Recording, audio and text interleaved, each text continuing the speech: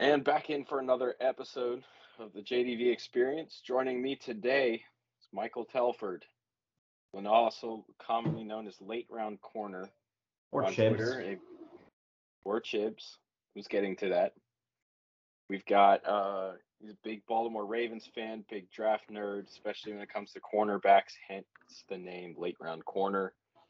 And he apparently thinks that he's going to try to play NCO today and troll me for 4 hours, but we'll see how that goes. How are you doing tonight, man? Not bad, man. Thanks for having me on. I mean, Yeah, there of is going course. to be some trolling going on, and we'll get to it. I'm not going to go right I'm into it. sure. I'm sure, but I mean, we've only been trying to make this happen for 2 weeks now. So when you kind of account all that in, perhaps there's some that I've earned. Especially with the combine being gone for a week. I recorded one podcast up there. I was supposed to do another one, and the dude got sick and postponed. And I was kind of like, well, I'm really glad he did, because that was very difficult doing that up there.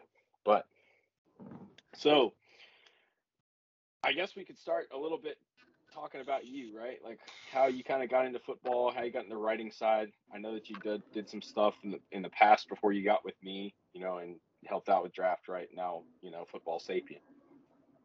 Yeah, so I played high school football, and I'm 6 foot now.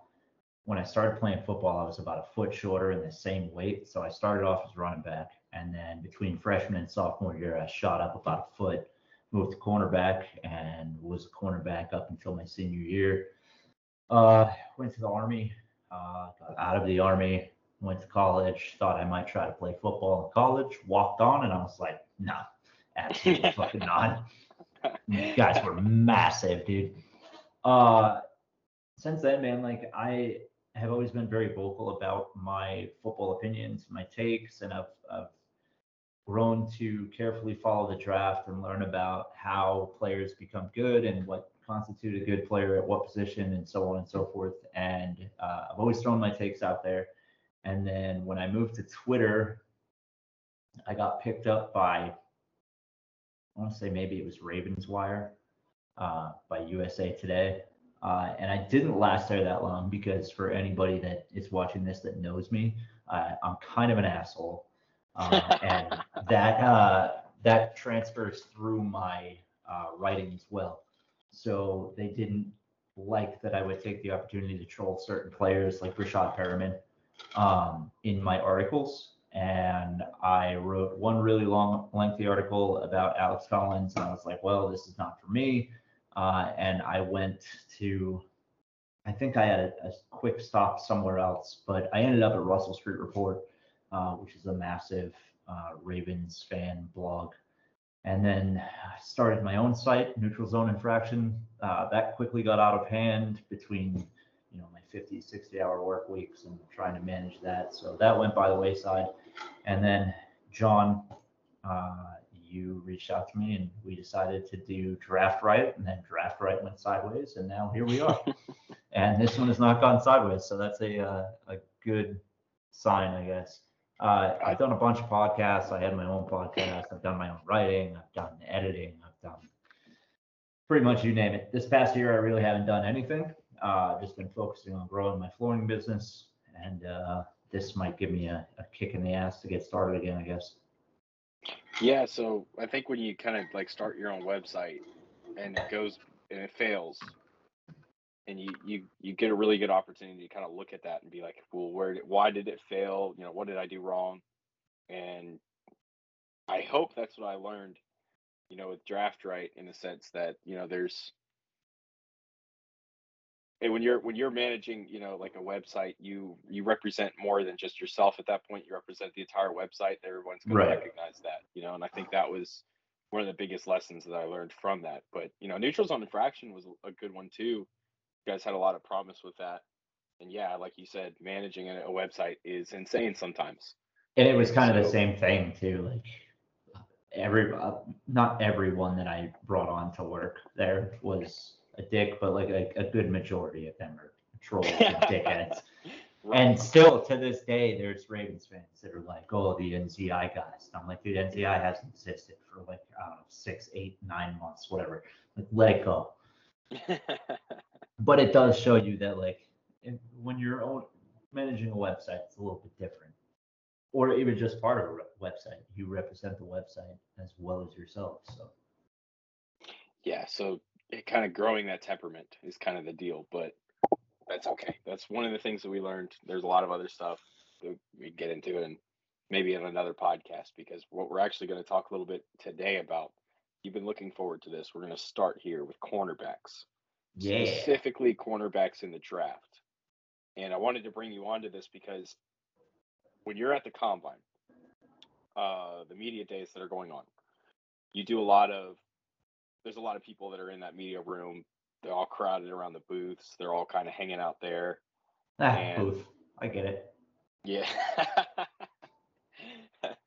So it's crazy. It's a crazy environment because especially with the top tier players, there's 40, 50 people standing there at that podium, just like just inching on every word.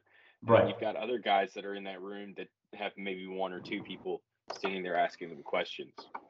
So I'm not good at working those podiums like that with all those people. A lot of the questions I think that they ask are really stupid. Like, what's your favorite color? Like, you're about to get into the NFL, man. Like, why do I care what your favorite color is? Yeah, they're like Um, layup questions. It's like they try to make the prospect feel more comfortable, but honestly, they just treat them like kids. yeah, exactly. And there's a good question that comes out every once in a while, and then you have the horrible ones. Like I think a couple of years ago, when Okuda went through, and that random dude from I forget what the website was, didn't know what he was talking about and asked him some stuff, which I was trying Oh to avoid. yeah. And Okuda was just like, you might want to go watch the tape again, dude. So, anyways, yeah, so that's kind of the atmosphere of media days. It's a little bit of a frenzy, and so I got a lot of one-on-ones. I kind of got in with the escorts, right? Talked with the escorts, made friends with them that are moving the players from location to location. Kind of got to know some of the CBS producers and people like that too that were in the back of the room and pulling these prospects on and off their stage to do interviews. And they were getting, top guys. And so I started catching a lot of these guys, in between going from either the podium back to, the back room, wherever they were hanging out or coming off the stage.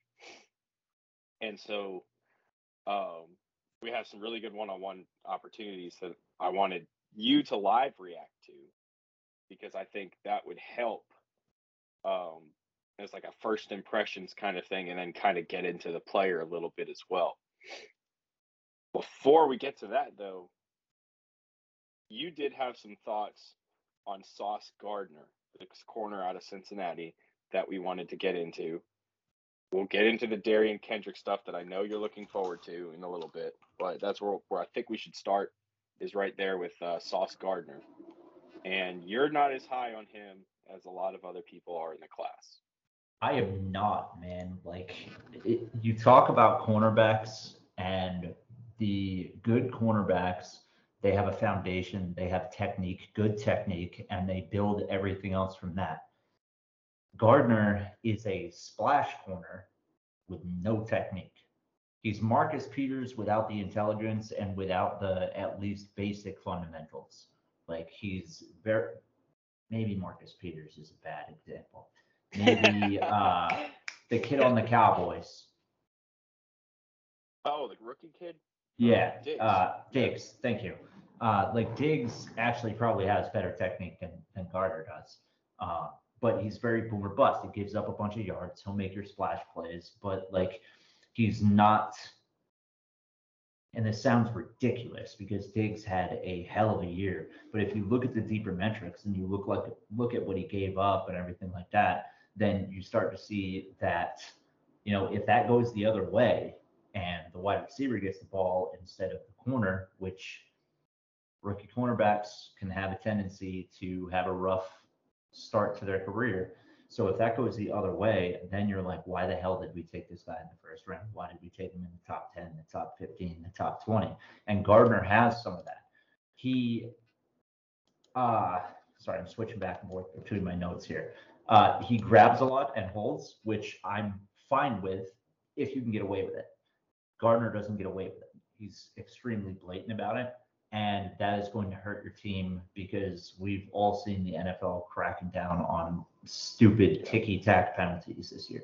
So if you're taking a guy like that in top 10 or top 15, because the Ravens fan base is like, oh, bring me Sauce Gardner. Relax. I get it. He gets interceptions. He's around the ball. I understand that. He is a fundamentally flawed cornerback. And if you add penalties on top of that, then you're going to be pissed off at your cornerback. You're going to be pissed off at your team for taking him that high. He doesn't have great build. He's a little skinny, like me when I was playing corner. And his footwork is not great. I'm big on watching corners that have footwork. And he's just not one of those guys. And it hurts his angles. It hurts his pursuit. It hurts his work at the line of scrimmage. He's not going to be like a top of the line press corner. So he could end up being schematically dependent until he gets his footwork worked out. Now you see people that are saying that he's CB1, like above Derek Stingley, above Andrew Booth, above not Matt Elam, Kyer Elam. You got him above all of these guys, and I don't think that he belongs there. Now, do I think a team will fall in love with his booms? Absolutely. But you have to be aware of the busts. You cannot ignore those when you're looking at a prospect. You have to look at the good and the bad. Kind of the deal with him too is, and this is crazy too to say, but right now, with the way from what I've been hearing and what people that I've been talking to and stuff, like he might be the first corner off the board. What? Like he might be going top 10. And that's sweet, dude. Take him top 10 because I don't want him in Baltimore. and that's like, I think I just mocked him, my mock draft yesterday. I think I had him going to the Jets at 10, which is I mock him every time he tries to make a tackle. But it's kind of one of the things that it's interesting that you brought up, this press technique too, because I was having a talk with a coach in the league that's been in the league for about 40 years now, and a defensive coordinator. And I was asking him about corners because of Gardner, because of Sauce, and saying, is there a certain point where they're too tall? And the first thing he said is, the corner needs to be, if they're tall, they need to be really good in man, specifically press man. And yeah, I've got my notes pulled up on him too right now. The tight coverage on quick routes, but he surrenders a lot of space on anything prolonged, and that's the deal, is he gets so overly physical, he loses that pad level. And at the line of scrimmage, he likes to punch and jab and everything like that, and that's fine. That's what you're supposed to do. His handwork isn't that bad in press, but if you don't have the footwork and the technique, you're going to get trounced coming out of it. Yeah, and down the field, obviously. Yeah, and that's kind of his issue too, is he doesn't recover well at all. In those certain situations coming out of press, at least, I thought his man coverage was decent. I thought despite that, he struggled against the bigger receivers, which is crazy because who did he play his entire career? Well, that's the other thing too, right? Like the level of competition is not very good. He did okay against who's the kid that told us? Yeah, Williams. Yeah, he did all right against him, but you look at the level of competition beyond that, and it's middling. Well, look at the routes that Alabama ran in that game too against him, which he didn't really see anything other than the same three routes. Right. It was a go. It was a very basic route and a slant. Yeah, and it was because Alabama was cruising through that game, going, "Yeah, we're just going to get through it and play Georgia." But no, I agree with you. He's not particularly a wrap-up tackler. He goes for the hit low, and he tries to throw his body. Yep. And I've got, let's see. Obviously he changed his direction pretty well. We saw that through combine drills too. Yeah. Which I haven't added anything to my notes since the combine. This is all pre-combine stuff. And I'm not saying that he won't be a good corner in time. He's not the guy that I'm taking first. Like, if you give me the opportunity, if you tell me that 10 cornerbacks are going picks 1 through 10, he's probably 4 or 5 for me. Well, the issue that I kind of have, and this is a point that I brought up, and you said you didn't read my article because the title was stupid or something. I meant to go read it after that, and I still didn't. It's okay. I think so. I think you can kind of get to a point where corners are too tall to be, successful at the next level. And it's right around that 6'2" range. A few years ago, they started talking about this new prototype corner that was coming out, right? Basically in the mold of Richard Sherman. And you can look at these guys. I've got 6 guys on the list that have been taken in the first couple rounds in a high 3rd round pick of guys that are corners that were taken over 6'2". And the list looks like this. It's Greedy Williams, 2nd round. Unproven. Lonnie Johnson Jr., 2nd round. Okay. Kevin King, 2nd round. Okay. Quincy Wilson, 2nd round. Kevin King was 6'3", by the way. Akelo Witherspoon, I think is how you say his name. He's 6'3". And Stanley Jean Baptiste out of Nebraska, 2nd round. Yeah. And so all these guys are taken in the top 70 picks of the class. Greedy's the only one that might be worth a shit. Well, you could make an argument for Kevin King. He's been so up and down. Greedy's like number 3 on on the depth chart right now in Cleveland. Like he's not. I give corners 3 years to show me who they are. I feel like rookie corners need a 3-year span to show me who they are. Greedy is, and you know me, I hate the Browns, but Greedy I think gets a little bit more time because of the injuries and everything like that. Okay. And then Witherspoon, you could make an argument for because he got on the 49ers, I believe. I mean, that's true. But I think my big argument for that is, well, what were they asking him to do on the 49ers? The same that they asked Richard Sherman to do, which is a lot of zone coverage stuff. So. And the Niners are not like their secondary since Sherman. Their secondary, even with Sherman, is like it hasn't been good the past few years. I don't think they rely on their secondary as much as they rely on that front 7 to make up for the problems. Well, that's the thing, because if you look at what San Francisco does is they play a lot of zone coverage. And there's not a lot of NFL teams that still do that today. Right. And that's just because zone coverage is so easy for these modern passing schemes to manipulate and exploit. And so it's like even in the Super Bowl, it was the Super Bowl, I believe, right? Yeah, the Super Bowl against the Chiefs, and the 49ers played a couple of years ago. Sammy Watkins torched Richard Sherman in the 4th quarter, setting up, that big touchdown that got them back in the game. And why was that? Because he watched on tape. It's all that Sherman, his quote, he saw Devontae Adams kill Richard Sherman on the inside release, unquote. So he knew that if he got a good inside release on him and he was in a man covered situation, Sherman would surrender that to him. And he did. And he pulled it off. And I mean, it seems to be a consistent issue with anyone over 6'2", where if you are a cornerback, because normally if you're that tall, you're playing safety. But if you're a corner, you are 6'2" or over, the issue that you seem to have is your pad level and reactive athleticism. I mean, yeah, I can get with that because another part of that is the fact that receivers in the league are, so we used to, when we talked about receivers, to flip this around because it's kind of the same, but also kind of the opposite when you're talking about cornerbacks and receivers. Right. We used to talk about guys that were 6'3", 6'4", 200 some pounds and, big mothers that could catch the ball. And now you look at the guys that are having the most success. Your Tyreek Hill, Marquise Brown had a weak 1,000-yard season, but Devonta Smith looks like he's probably going to be good. Smaller guys are getting more play time. Cooper Kupp is not an overly large dude, and he was a monster this year.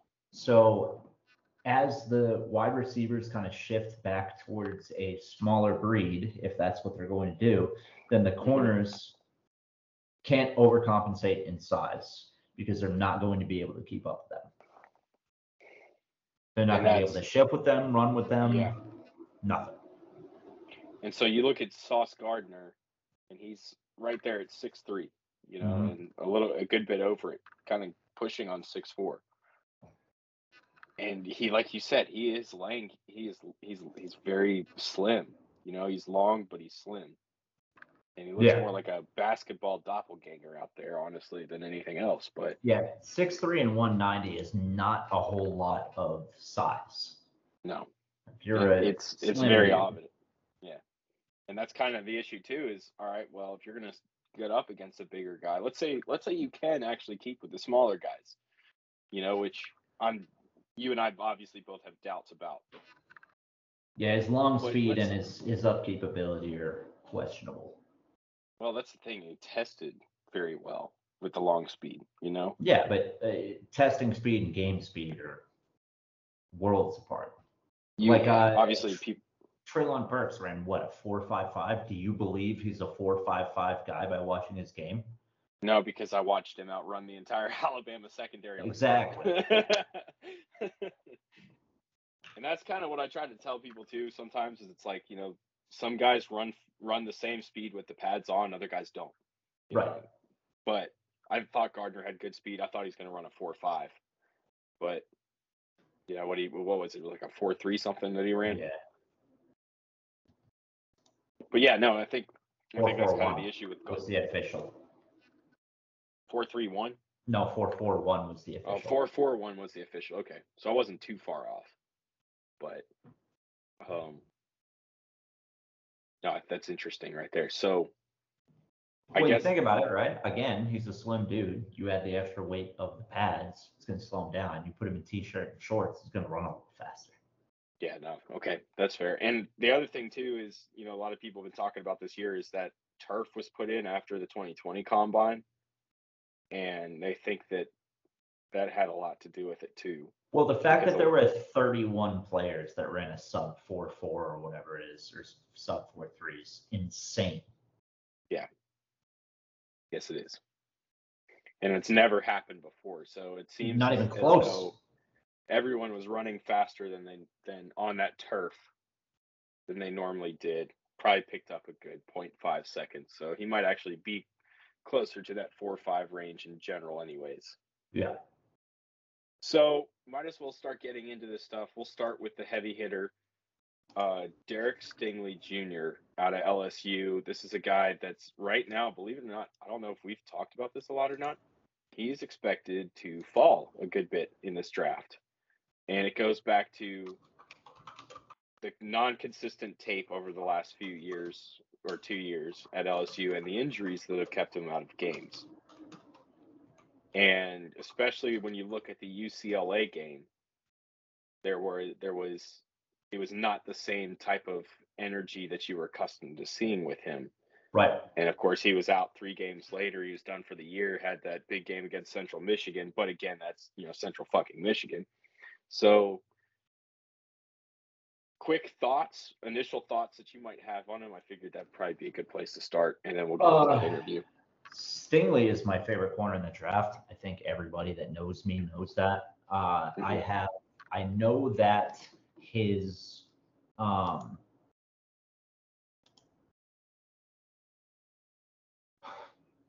I know that he has limited tape since 2019.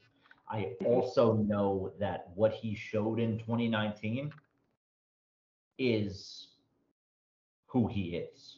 Like he obviously had a bit of a drop off in 2020 and 2021. He missed games, he missed time, he got injured, and his play wasn't quite the same.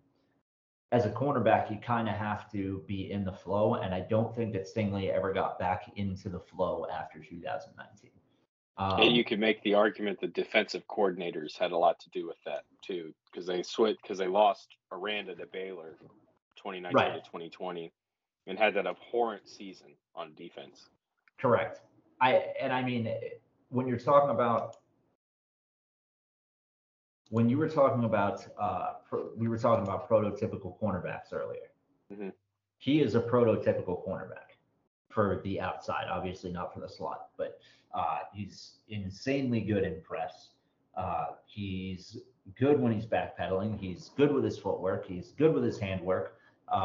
He's got good size. He's got good leverage. He's got good jumps. He's got good speed. He's got burst. He's got literally everything you could want in a cornerback. I don't know why people are questioning this. I don't get it. People are like, the people that say Gardner's better than him. No, he's not. Not right now. As a prospect, Derek Stingley Jr. he's better than Jeff Okudah was as a prospect. He's better than who was the guy before Okudah or after Okudah? Patrick Surtain. Well, Surtain might be a little bit better. But Surtain, I think, is more versatile. I think he is. It can maintain that, yeah. Like Stingley had good tape in 2020 and 2021. The fact that people are like, these are his down years, if that's the down year from a cornerback, like that's what you want. It wasn't like he was terrible. He didn't suddenly turn into, nope, can't say that one. I talked to an agent and I can't say that name anymore. But it's not like he turned into Sharice Wright all of a sudden in 2020 and 2021. Like he was still a very good cornerback. He does have some areas to work on. He's going to be a rookie, like he needs to trust himself a little bit more. I think he needs to believe in himself, and I think that'll translate into his game a lot more. I think that he has a little stutter step when he's trying to, like, he comes out of a break and he has this little like hitch in his step that I hate. It annoys the hell out of me, and I don't know where it came from because I don't think I saw it in 2019. He needs to get rid of that because it loses him maybe a couple tenths of a second on the receiver, but he can get burned by that when he's facing, say, a Tyreek Hill or even one of the route guys. So I'm not saying he's a perfect prospect, but I do think that he is clearly the top cornerback prospect in this draft. Let's go ahead and roll that interview with him. That should be over there. So you played at LSU. You got that number 7 this year. Can you talk a little bit about what that meant to you as a player? It was a big deal to me getting number 7 because the people who's had it in the past, they've done a lot in their careers at LSU, and when I got it, I was just hoping to go out there and just play me. Awesome. So talk about your technique a little bit when you're playing, specifically in that man coverage. Like, what do you like to do? What's your favorite kind of setup? Well, really, it depends on the receiver. So if I have quicker guys, sometimes I'll choose to try to get hands on early or get them some space to let them get going a little bit because I can run with them. But if it's a bigger receiver, that's when I really try to stuff them at the line to the best of my ability. So it's really a different approach with everybody. And your rehab's gone really well up to this point so far? Yes, it's going great. Awesome. Good to hear, man. Yep. Hey, good luck. So I absolutely love the fact that Stingley has a different plan for different types of receivers. You will find that cornerbacks from time to time, not the great ones, not even the good ones, but the median of cornerbacks will use the same technique on every receiver they face. Doesn't matter if it's tight end, running back, receiver, slot receiver, does not matter. They use the same technique. I love that Stingley has a different plan for every receiver he faces. You can see it in his play, obviously. He'll switch up his technique and the way that he attacks or lets off the receiver. And I think that's something very important to help him become one of those top-tier NFL cornerbacks. Because without that, he would have to learn all of that. And learning all of that is a process, which is why I give the corners 3 years to show me what you're made of. And he's already there, is what you're saying, if he's talking about these different techniques like that. He at least has the mindset, even if he doesn't have a plan for every single kind of receiver he's going to meet in the NFL, like he has the mindset that like, hey, I have to figure this out. So I like Stingley a lot, obviously. I think I'm with you there. He's by far the best player at the cornerback position. You could make the argument that based on his 2019 tape, he's the best player in the draft right now. Correct. Well, no, you can't. Kyle Hamilton exists. Okay. Kyle Hamilton is the generational prospect. If you can call any of these guys in this class generational, that's him. Yeah, but you could make the argument that he is the second best prospect in the draft. But, yeah, so I like Stingley. I think I think, he's got the 23 starts. He was a 5-star guy. His granddad was, played for the Patriots years and years ago, got knocked out of football, is paralyzed for life kind of stuff, so interesting story overall, I think. And, his family very deeply in football, and that's a big deal too. So I think those are all good things. I think that's helped him with his mindset and his prep to make him a pro. Well, I think you also need, you need motivation, something other than money. You know what I mean? Like, if your only motivation for making it in the NFL is money, you're not going to make a 3-year rookie contract. Not going to make a 3-year rookie contract. Yeah, and I think that's it. His family has been a big part of this his entire life. Right. So, I do think that helps. I'm going to agree with you there. But moving on to the next guy that I want to touch on specifically just because you mentioned that is about the way that he preps is Roger McCreary out of Auburn. This is a little bit of an undersized guy. There are some media scouts that have some issues with his arm length, which I'm going to bring up in the interview too. And I like the answer I thought was interesting that he gave me. But let's go ahead and roll that. No, sorry. Initial thoughts on Roger McCreary before we start rolling that. I love Roger McCreary. I think he has inside-outside versatility. I don't think his size is necessarily an issue, because if you do put him inside, that's your prototypical slot corner size. You know what I mean? The way that he plays the receiver and the ball at the same time is something that you can't really teach. Generally, it's either play the ball or play the receiver. He tries to play it he's constantly messing with their hands and getting his hands in their face when they're at the catch point, stuff like that. His tackling is top tier. I think he's one of the best tacklers as far as DBs go in this draft. He's tough. He's physical for a smaller guy. You're getting a lot in that package. So I don't think you really have to worry about, his size too much. He is good in press man. He's good in zone. He has enough speed to keep up with faster guys. You look at his game tape against Alabama. He was annoying to them. Yeah, you got that right. Yeah, he was a menace. So, obviously, against taller wideouts, he's going to have issues. So you're going to want to try to keep him in the slot, keep him against the smaller guys, keep him as a matchup corner. Obviously, I think that he has some technique stuff to work on. But like I said, most of the corners in this draft have technique stuff to go on. One of his biggest things is the breaks. He needs to take better angles and figure out how to get out of his break a little bit smoother and a little bit faster. Let's go ahead and roll this interview with Roger McCreary. So, I love your game, first off. I'm just going to start off prefacing with that, with what you did at Auburn, and that's the SEC level, and I thought you do really well, especially with some of you being physical, throughout the route and stuff. So talk a little bit about some of that adjustment that you're going to have to make, because in the NFL, you just got those first 5 yards. With that, it's just me being more just patient with that. I know I'm more aggressive when the receiver get into his route. So it's just me being more patient and trusting my feet. So going to the next level, I know about that 5 yards you can't touch after the receiver. I'm not bothered by that at all, because you can always adjust. And I feel like I'm the person who adjusts to the system easily. Awesome. So some of the things that have come out, lately is some people showing some arm concern length. To me, that's not a big deal, but to some of these other teams that might be asking about that, how are you answering those questions?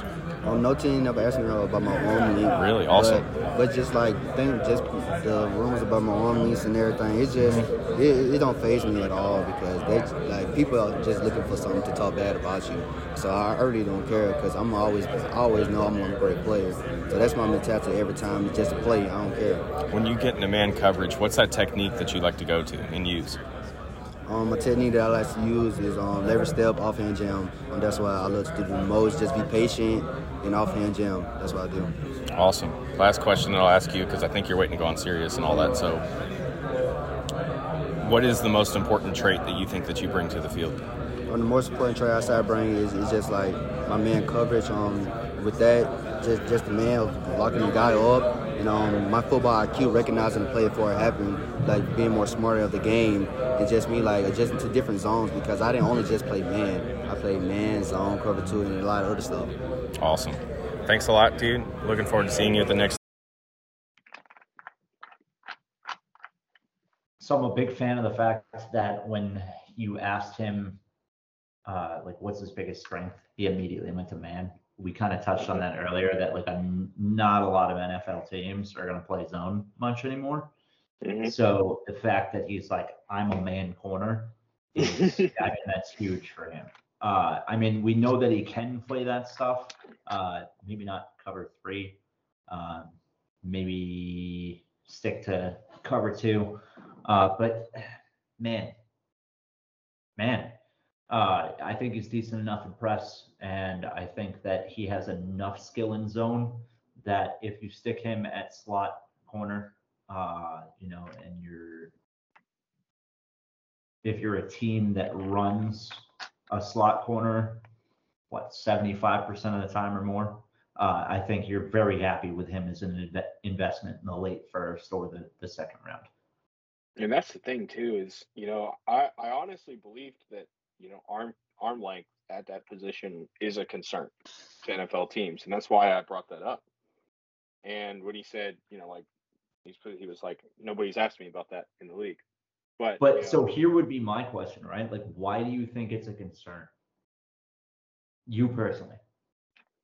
Personally, I don't think it's a concern. Why do you think that the NFL teams would think it was a concern? Length, being able to get it up in there, make up for any difference that you have when you're, reacting. But if teams are viewing him as a slot corner, then the length doesn't matter as much anymore. And plus, he has some good hops. Well, that's true, but I thought perhaps he would be, recognized or viewed perhaps as a potential, investment as a boundary corner, not right away. Start him in the slot, try to move him to the boundary, because his size isn't terrible. Correct. And he has skill outside. So, I mean, I think he has the versatility. Arm length is under 30 inches. And that was, so when teams weren't asking him that, I think that was the telltale for me that said, okay, we're not looking at him as, we're not going to project him as a boundary corner right away, because nobody's worried about that. Well, the other reason that they might not be worried is maybe teams are just falling in love with his versatility. Because if you look at him and you look at the way that he plays, inside, outside, he could play some as a third safety, or a free safety. So you look at a guy like that, and you look at the versatility, and you look at the raw ability that he has. And I mean, that's an investment pick. You know that if you have a good cornerback coach, like, you're going to turn this kid into something. So I don't think you have to worry about his arm length. I mean, you look at his overall size anyway, he's not going to have the longest arms. He's not a pterodactyl like Gardner.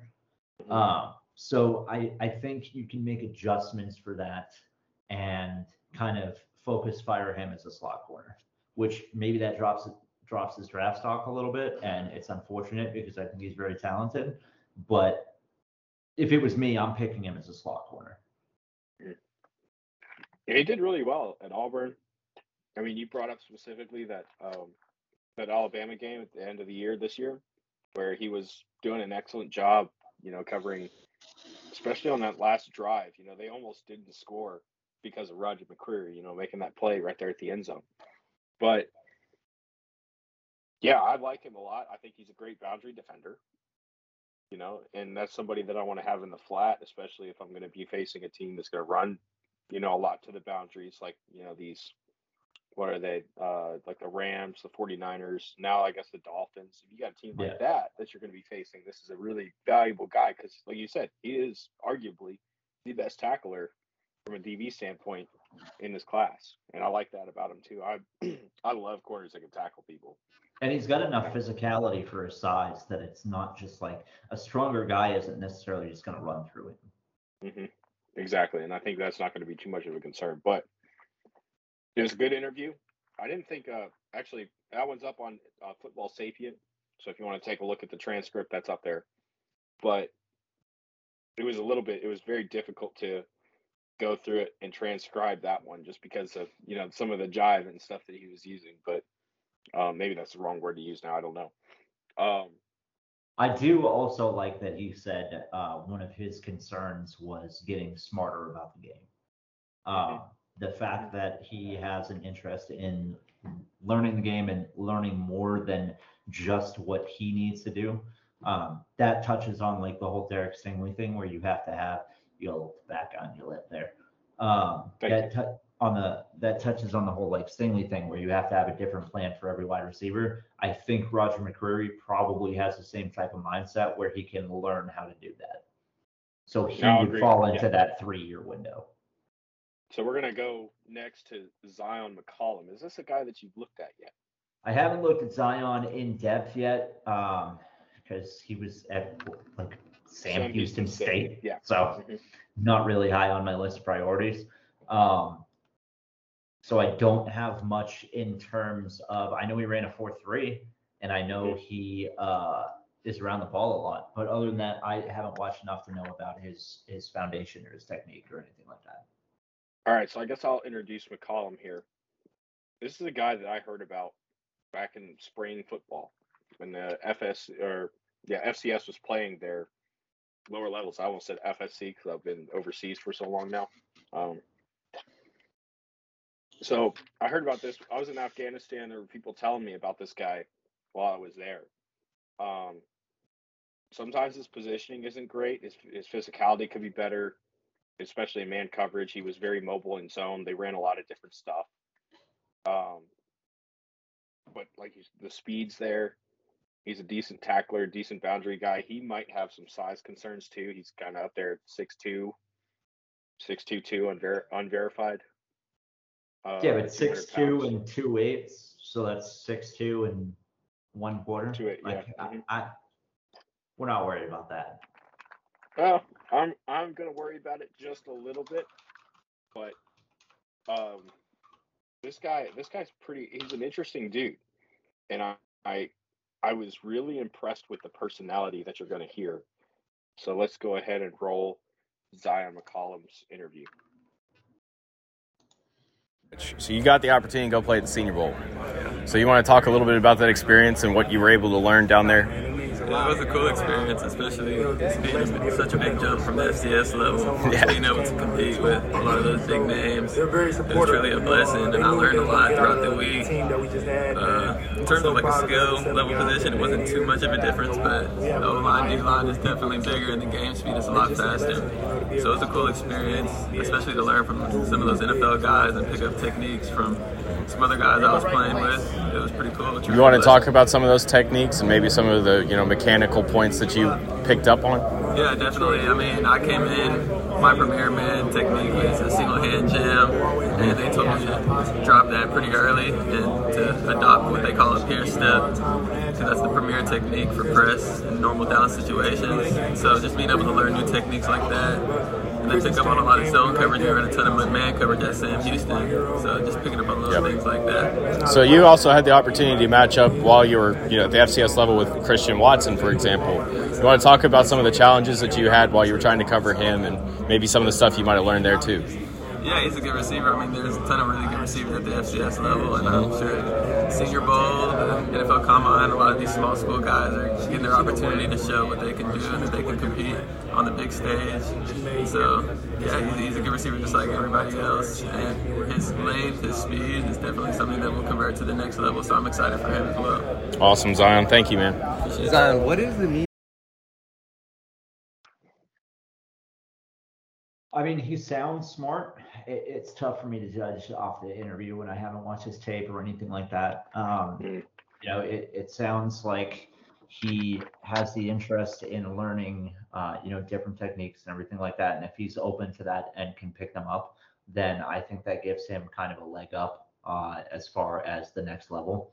Where he said he went in and he was using one technique and they were like, no, cut that shit out. And he immediately stopped doing it. Like, that's huge. That shows coachability and maturity. Something that he had been doing for years, he stopped doing because they were like, hey, this is wrong and here's why it's wrong. So you want a guy like that because he's teachable. Yeah, single hand jam is not going to work at the next level. No. It's just not. And so he's right. Taking it on the peer step and learning how to do that. And I was very impressed with him.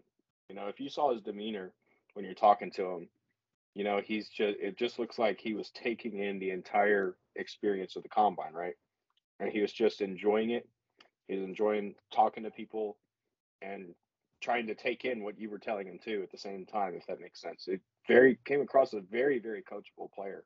Well, that's good, man. Right person.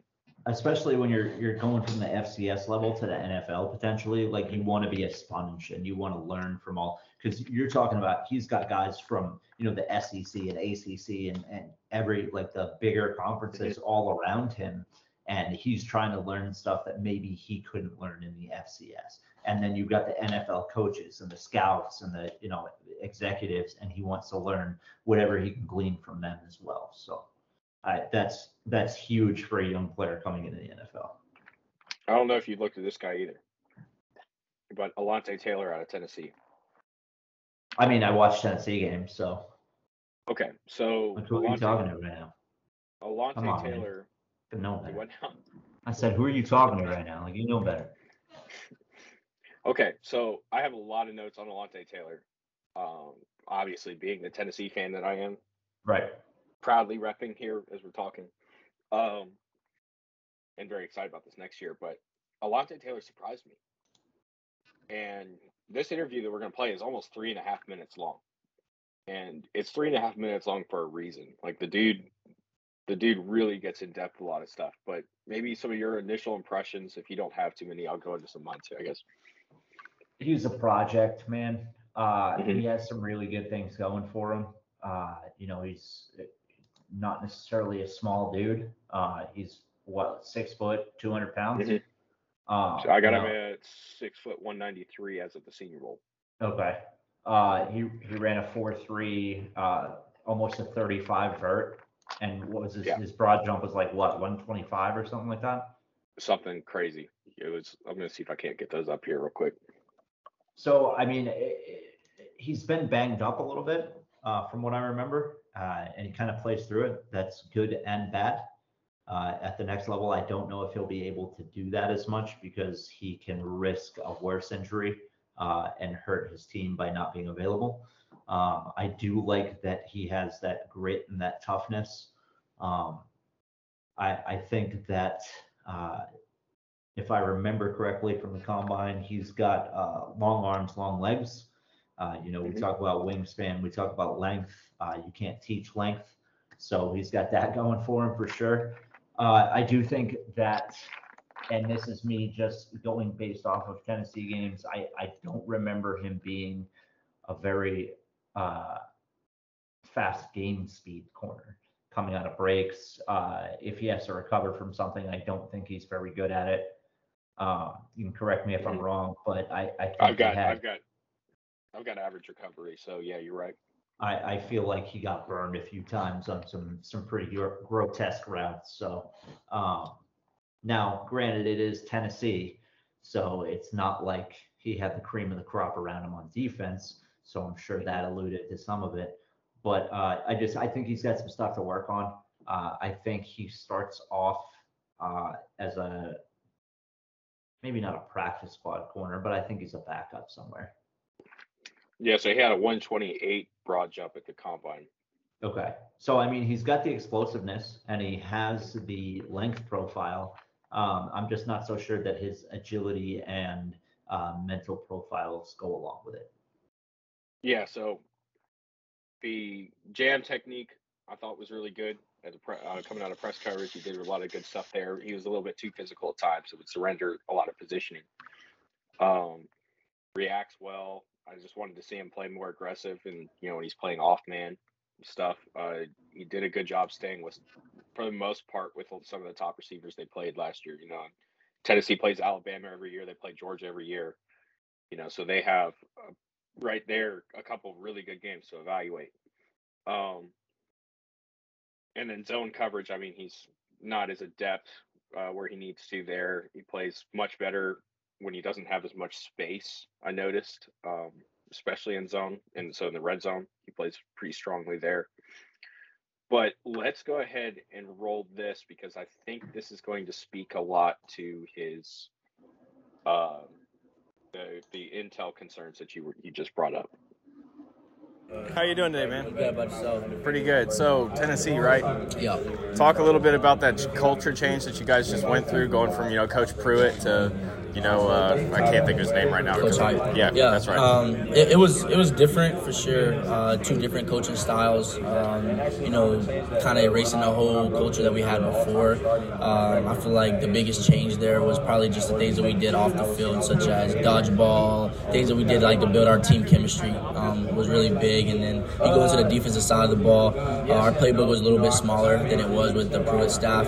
There wasn't as many checks, wasn't so much thinking really to it. So being able to go out there and just fly around and just get the call and just play that call out was big. And if you kind of look at our defense this year compared to the last 3 years before that, we put up some better numbers, I would say, just because we didn't have to think so much and we could kind of just go out there and play football. Yeah, you guys had the most tackles for loss too this year, right? Yeah. That was one thing we were really big on. A lot of blitzing, a lot of playing man-to-man on the outside, making the quarterback hold the ball a little bit longer than normal. And then, Coach Martinez coming in, teaching us different type of techniques to kind of be more confident on the outside, make sure that the pressure got there when we needed it to. So let's talk about your man-to-man coverage technique. Yeah. So I like to ask you guys this because I feel like I can learn a lot watching your tape. But what's that technique style that you prefer to play with?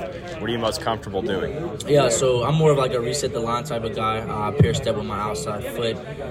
With the old staff, we learned offhand jam, which is probably something that will carry over into the league. But with Coach Martinez, we worked on kind of like a two-hand jam, 2 to 1 hand. Kind of makes you stay on top a little bit more than normal, because if you don't, then your hips are going to get locked up and you're going to get beat easily.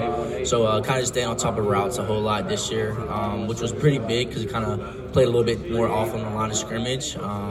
And we could be a little bit more aggressive with this staff than we did like last staff in certain areas of the field. So. And I think that Georgia game too, like there were plays that you made against some of those receivers, and you played against some of the best guys. So, right. Talk a little bit about that SEC level, if you don't mind me, throwing that out, and what that was like playing in that conference. Yeah, the SEC, I'll always say this, SEC is probably the best conference in college football, in my opinion. Like you said, you have good guys. Going to the University of Tennessee, playing in the East, you're playing great competition every single week, right? You got Georgia, Florida, Alabama, South Carolina, Missouri. Like, you're playing great competition every single week. So it's big, and in order to come to the SEC and play and do what you have to do, you got to prepare the right way, and you have to work out the right way. So kudos to Coach Schmidt and the strength staff, as well as getting our bodies ready so we can compete each week. So last question I got for you. You got the chance to go to the Senior Bowl. Mm-hmm. What were some of the things that you learned there that you were able to apply, that you'll be showing a little bit in mini camp and, over the summer? Yeah, really, I think the biggest change for me was that 5-yard rule. It was something that was a big adjustment for me just because in college you kind of get longer. So, and me being a physical guy, I like to get my hands on guys. And one thing I had to learn at the Senior Bowl was that you only get 5 yards. So if you're going to get your hands on guys, you got to get them on there early.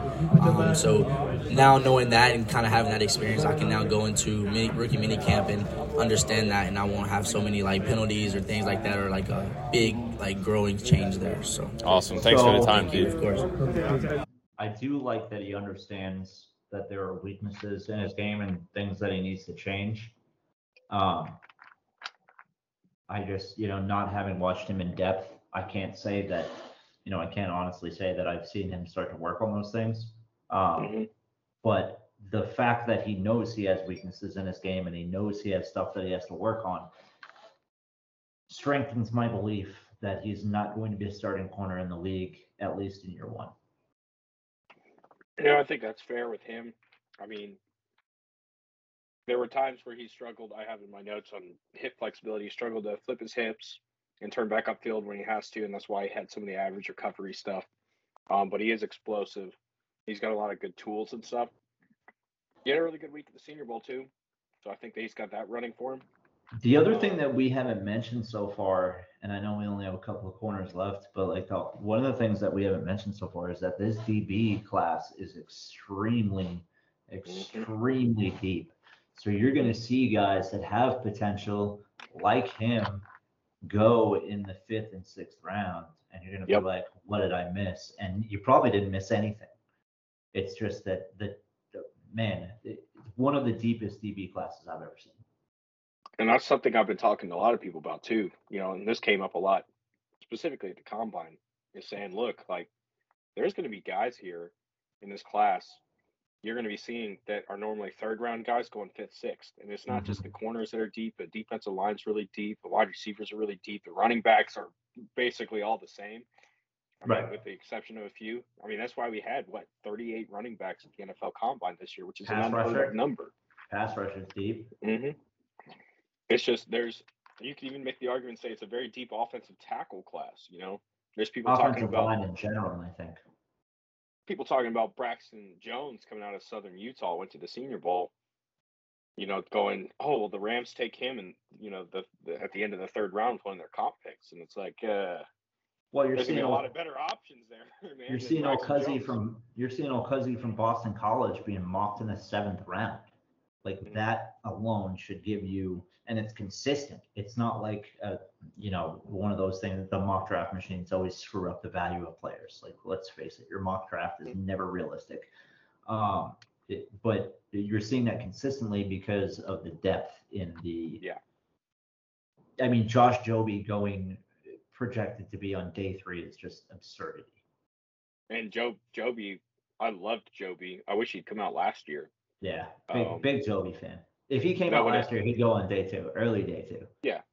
He would have been a lot sooner, but he came out, and that's, I think, the issue with this is, last year we knew that there were going to be a lot of guys that were going to go back to school because of the COVID. Yeah. And a lot of guys did that, and so this was something I was hearing about back, I want to say in December 2020. People in the league were telling me, look, we're trading picks right now for the next draft because it's going to be so deep. We're going to get so much value out of our picks there. And so that's the other thing too, is teams knew that this class was going to be really deep. That's why as soon as I said 4 that, 4th round picks, we've got 10 picks in the top 90, I think, which is insane this year. That's insane for this year. You can build a team basically, like the absolute foundation of a team with that in this class. Yeah. Outside of the quarterback position, because all the good quarterbacks went last year, it seems. Correct. But still, we might get 1 or 2 surprises out of this year, but maybe, give or take. They're not exciting. So I am saving Darian Kendrick for last. Of course you are. It's a good idea. Now, Kyler Gordon is the next guy up out of Washington. Is this the guy that you've looked at or no? I have looked at Kyler Gordon mostly because, I don't know how he became, the it name for Ravens fans for a week or so there, but it made me want to punch a baby, dude. I don't get it. He's not a technical corner. He's not a foundation corner. He's not a splash corner. So I don't understand what the love affair with Kyler Gordon is. Plus his name Kyler, and let's just face facts. If you're named Kyler, you're automatically at a disadvantage. Hence why tackling isn't great. He's currently trying to negotiate a contract to the media because he's at a disadvantage. Yeah. His tackling isn't good. His coverage isn't good. His angles aren't good. His footwork isn't good. His hands aren't good. I don't understand why everyone's like, oh, Kyler Gordon is a good corner. Is he though? I think he's one of those guys, every so often you get one of those guys that has a decently high floor, but not a super high floor, but they also don't have a super high ceiling. There's a low range of possibilities with what you're going to get with this corner or this prospect, unless something wild happens with him. But he's just a guy. And I don't understand why people, and I can tell I'm starting to get tired because I'm starting to get argumentative. Like in the slot, I guess, is where you're going to put him. Yeah. And like, if you're taking a pure slot corner, you're not taking him on day one or early day two. Not unless you're damn sure he's Kenny Moore, or you're damn sure he's like a healthy Tavon Young. Like, I don't get it. I think that he has the ability. I think he is capable. He is a capable corner. He's not a good corner. He's also not a dog shit corner, so he's got that going for him, I guess. It's Let's just, go ahead and, like I said, that low range of possibilities. And if you want a safe prospect, I guess you take Kyler Gordon. But like we were just talking about with how deep this DB class is, I don't view him as exciting. I don't view him as a game changer. I don't view him as a starter. Even after that 3-year period, I don't view him as a starter. There's too much cornerback talent in the league. let's go ahead and roll that interview. I think you're going to like what he has to say, too. Pretty good. So, University of Washington out there in the Pac-12. So you want to talk a little bit about Washington and, what that experience was like being out there?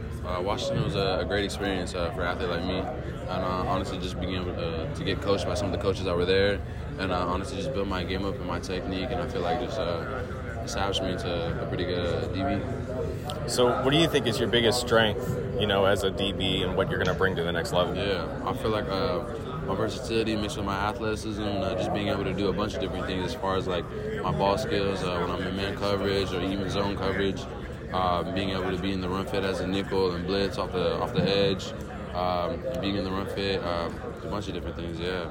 When you get into man coverage, what is that technique? What's that first, like the style that you like to play with? Yeah. It honestly depends on the receiver. I study that whole entire week, so it could be anything from establishing the line to jamming to mirroring. Honestly, I just like to have a lot of tools in my bag so I can counter with whatever. So you feel like you have a lot of those coverage techniques, the mirror, the trail perhaps, that you do really well? That's correct. Awesome. Appreciate the time. No problem. Good luck, man. Yeah, thank you. You can feel like you have a lot of tools and still not have a lot of tools. Like, don't get me wrong. I'm not going to walk back what I said earlier. I think it's great that he studies receivers and he tries to figure out what he needs to do against each one. But like, you're a run blitzing slot corner. You're a niche corner, like a very niche corner. I don't understand what people see in him, and maybe I'm way off base on him. Maybe people will laugh at me for this down the road, but I don't fucking think so. Yeah, no, the thing that I thought was interesting is because when in the Stingley interview, he specifically mentioned studying the receiver and preparing his technique based off of that. And that's what, Kyler kind of mentioned too. So at least he has the mindset that's there, right? He acknowledges that that's what he needs to do. It's the execution that's an issue. Gotcha. Okay.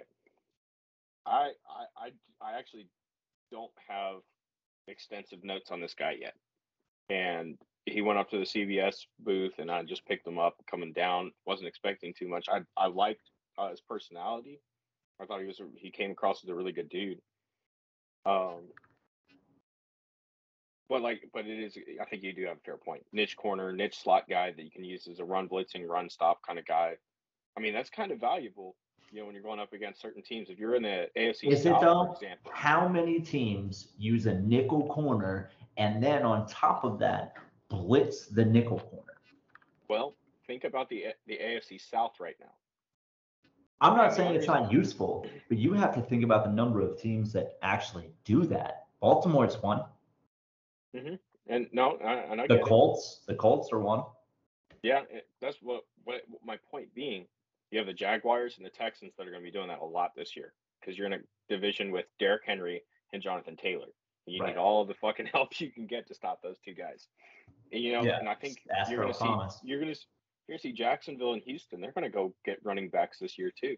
That they're going to try to use for that same sort of power. Whether they mix it up and it's a 1-2 punch, they're looking at these guys right now. I can promise you, because that's where that division is gone.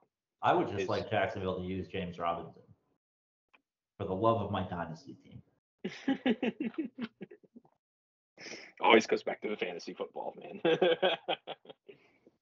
But no, I think there's certain teams that they're going to use that he's valuable. And now I think if this is last year's draft, he's going day 2. And that's because when you look at last year's draft, what nickels did you have in last year's draft? This year, he's probably going to go day 3. And a lot of people you got guys why? Like Roger McCreary, Trent McDuffie, like Josh Joby could play the slot and excel at it. You got a couple other guys, a couple of them we talked about tonight. Like, so I mean, I get what you're saying, and I hate talking bad about cornerbacks, especially like rookies coming out. But like, again, just a guy. And in this case, even less of a guy because you play one position and you do one thing well, and that is be physical and aggressive. That's all you do. Yeah, we'll see, man. I think he's got a good mindset. I think teams will buy into that because honestly, talking to a lot of these guys, you kind of see nerves. You see nerves. You see the crazy kind of like, I don't know about this guy at all. Like this guy just does not strike me as a very smart, intelligent person. Right. I'm not saying names. There were certain people that you talked to and you kind of came away with like, I could have probably had a better conversation with a stone. And you have to have intelligence and personality to play cornerback. Have to. Look at all the good cornerbacks in the league. They're smart and they have a personality. That's true. So here's the prime. You've been waiting for this. This is probably going to be the longest discussion of the night on a single player. And it is Darian Kendrick, the cornerback out of Georgia, who transferred into Georgia from Clemson. That you said was better than Andrew Booth Jr. I do think he's better than Andrew Booth Jr. I could be very wrong about Booth. You are. John, you're the only guy, the only human in the world that thinks Darian Kendrick is better than Andrew Booth Jr. That's okay. I've been wrong before, but I've been right. Stand for my principles, man. This isn't principles. This is insanity. All right. So I'm going to go through my notes. We'll start off that. You can interject at any time. That should be good. Did he run his 40? First off, I need to figure. Did he run a 40? No. Or did he not participate? I don't think he participated. Yeah, so he's holding off for his senior day. Okay. Or pro day, whatever they're called. Pro day. I don't know why I said senior day. All right. Yeah, it's a different thing. So I have excellent speed, stayed with some of the fastest receivers well. Great acceleration, excellent burst. Upper body strength leaves some room for improvement. He's got upper body strength too, but like the physical receivers that we were talking about earlier, go back. Excuse me. Go back and watch the tape against any physical receiver that he faced. He got bodied by them, mossed by them, time after time after time after time. Could have used that gun that he had in the gun charge, and it still wouldn't have even the playing field. They murdered him. Changes direction decently well. Ridiculous recovery. Gets back into the play quickly. Decent tackler, tends to be hesitant to engage at times. Has a tendency to play the football instead of the receiver. Also, when he tackles, like he has no functional play strength, or at least functional tackling strength. Because again, bigger guys break the tackle. Fucking see ya. And that's not even counting the parts where he just gets fucking toasted. He looks like Eli Apple out there, just getting fucking roasted down the field. Plays the ball very well. His average reception, the average yard per reception he allowed is something like 16.7. Yeah. You know what Andrew How many Booth catches? How many catches did he give up in 2021, or just in general? I'm going to pull this up. I got my PFF right here. Sweet. Defense. Darian Kendrick, 7th ranked player overall on the Georgia defense.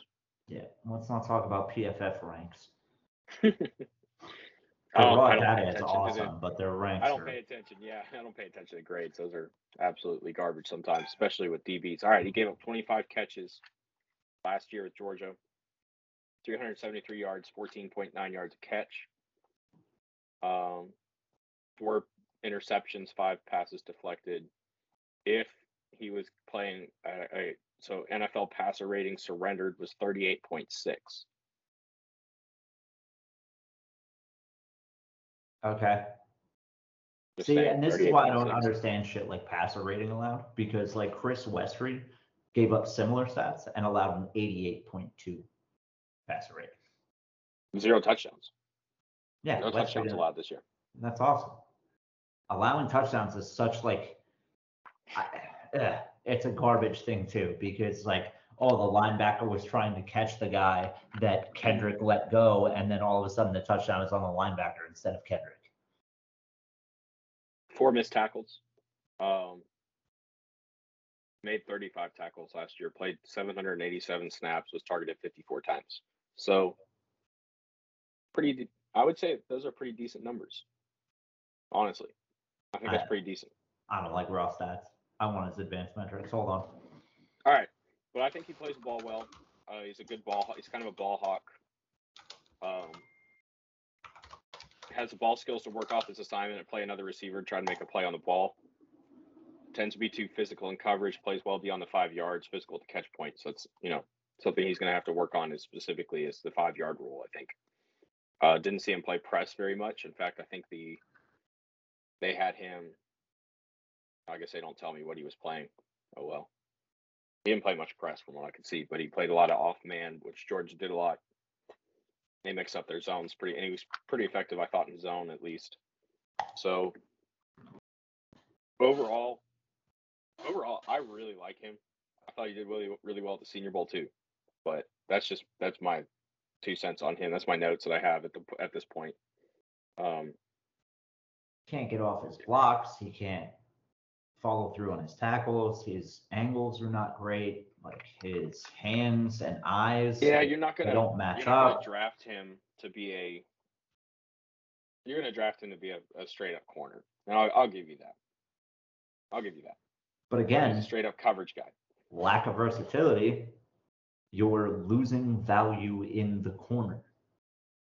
Booth is versatile. Therefore, Booth, Kendrick. Okay. I've been over this many times. And so a lot of times I don't like Clemson defenders because of the scheme they ran. You can point to a plethora of Clemson defenders that have come out. Are you telling me that you're watching Andrew Booth and thinking he's a scheme-dependent corner? I'm just saying that I think that the scheme puts these guys, which is what you're supposed to do, but you don't see this a lot at the NFL. Okay? You're supposed to put guys in positions to succeed. But when you're evaluating a prospect, you have to look past the scheme and look at their foundation and their technique and what they do well and what they don't do well and who they are as a human and so on and so forth, and then extrapolate and project. You can't just be like, oh, he's in the Clemson scheme. It's built for him to succeed, so we're going to knock a few points off. Like, the only time you would knock points off for a scheme and helping someone succeed is if it didn't fucking help him succeed. Like, if Andrew Booth was in the Clemson scheme and he was terrible, then you'd be like, oh, well, this guy's dog water. But you can't be like, oh, he was really good in the Clemson scheme. Maybe it's not the scheme. Maybe it's his perfect foundation and technique and coverage ability and physicality and length and everything like that. All right, maybe it's the prospect, not the scheme. Bear with me. I'm going to go back to I'm going to start right here about 2019. And I'm going to give you some Clemson defenders that have come out of Clemson. I don't care about the other defenders. I don't. I'm making my point. Excuse me. Trayvon Mullen, 2nd round. Is he even in the league anymore? Who? Trayvon Mullen. No. Okay. Dorian O'Daniel went in the 3rd round. Yeah, he's out too, I think. Cordrea Tankersley, He's corner out of Miami. he's definitely out. 3rd round pick. Mackenzie Alexander, 2nd round pick. I think he's still in. TJ Green, safety, 2nd round pick. He's out. J-Ron Curse. I'm at 2016 right now. Didn't he just sign somewhere? J-Ron Curse? He may not be out. No, he's with Dallas. He just started with Dallas last year, but it was his first year as a full starter. He spent 4 years in Minnesota, basically, as a backup, special teams. Played with Detroit in 2020. They cut him. Goes to Dallas last year and starts in that abhorrent secondary. Point is, there's one exception to this so far, and that's AJ Terrell. He's arguably a top 10 corner. Not arguably, he's the top 10 corner.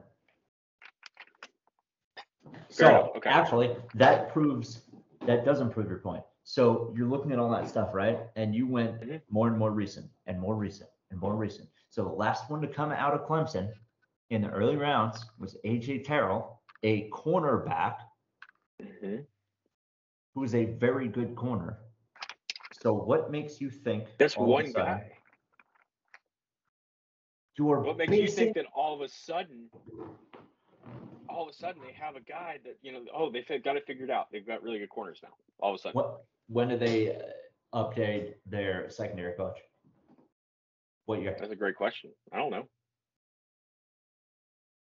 Clemson secondary coach. He probably just went with Venables to Oklahoma, most likely too. Because right now, what you're saying is that the school produces great college defenders that don't translate to the NFL. That is what you're saying right now. And that is a stupid fucking statement, because any player that comes out of any school can break the mold. All right. So here, Mike Reed has been the cornerbacks coach for 8 years at Clemson.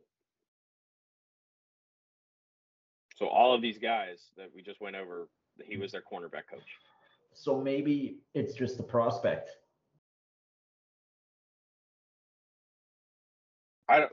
My issue with Booth. Let me see if I got my notes because we're going down this rabbit hole. We haven't even gotten to. We'll get to Kendricks here in a minute.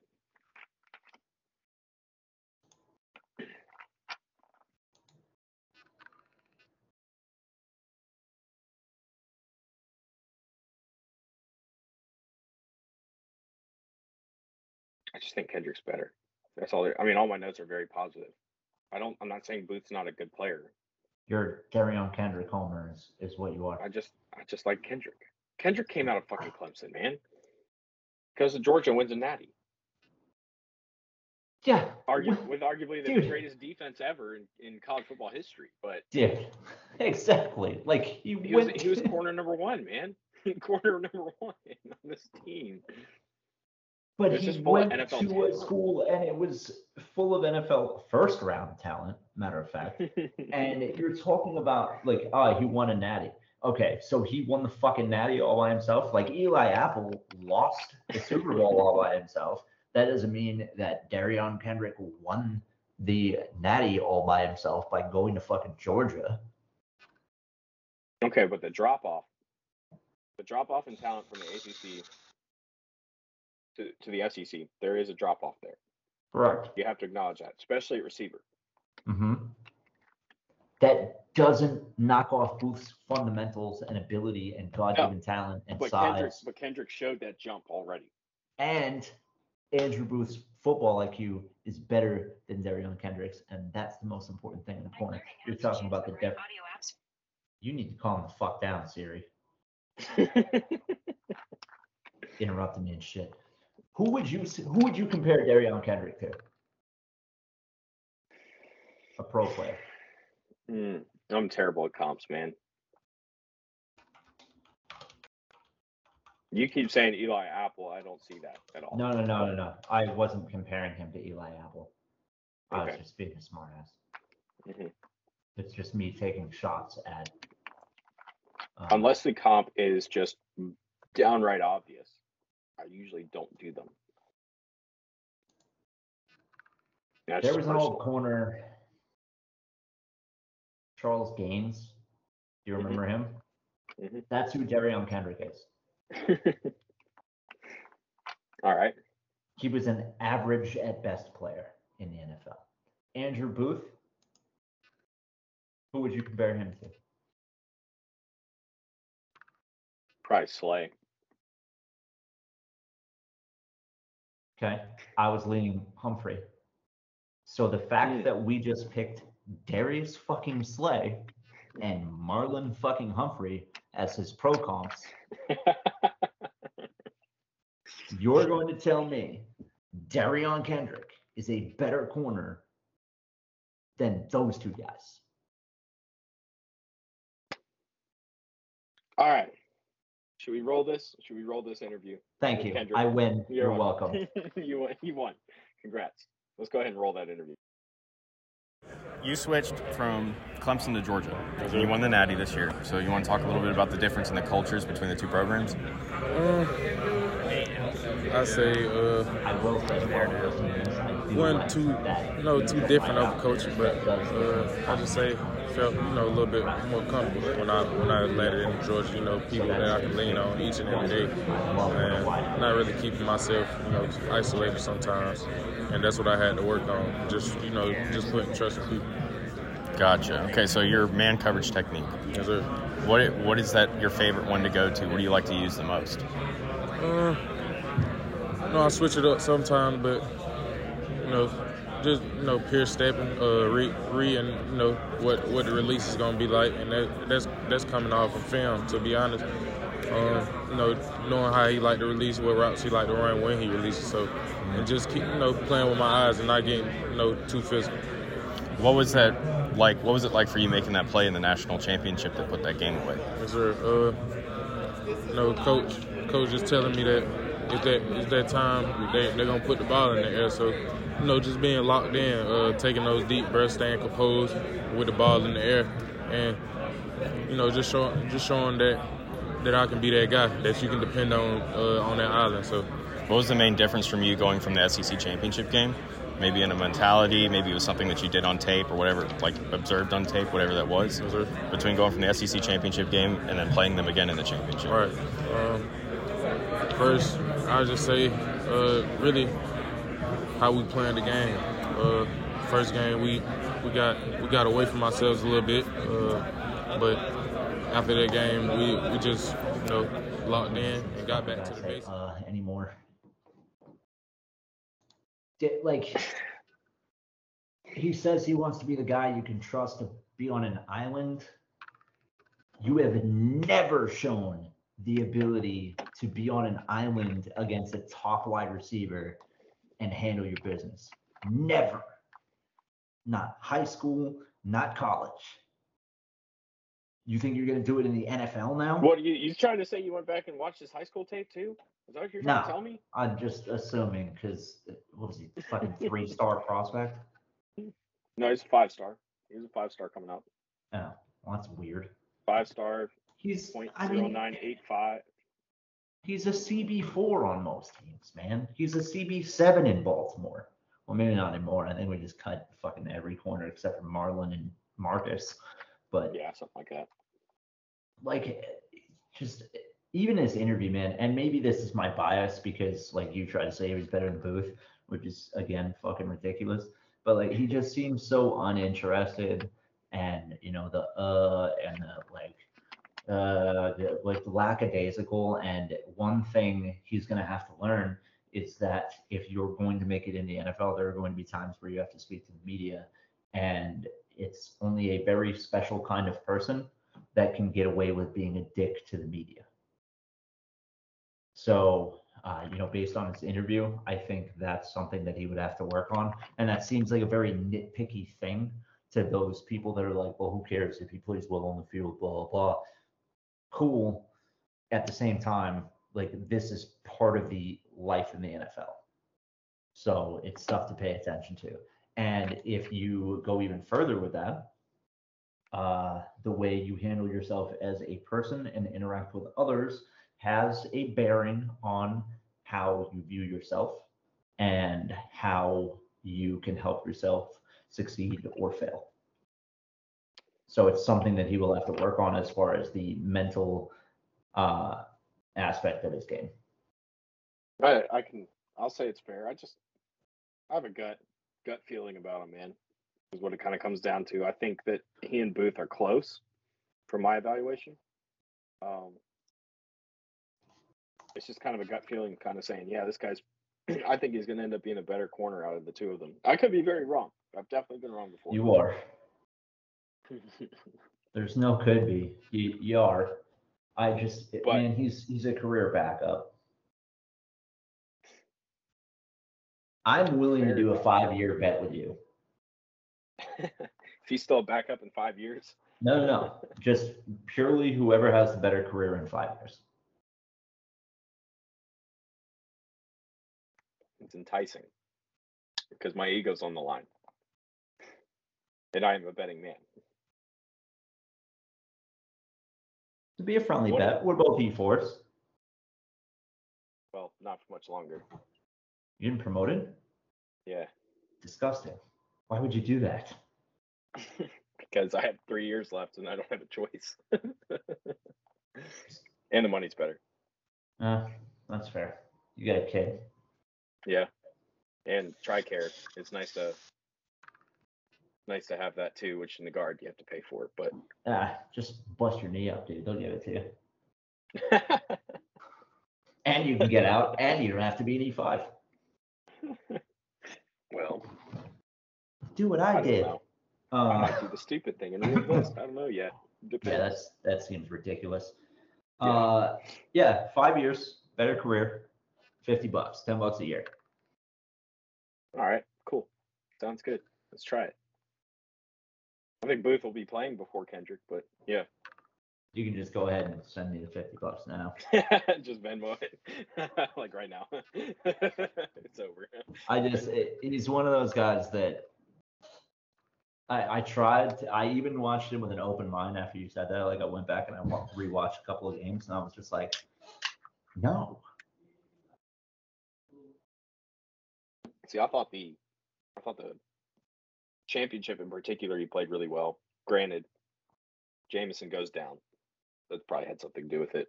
Correct. But Jameson Williams is a force.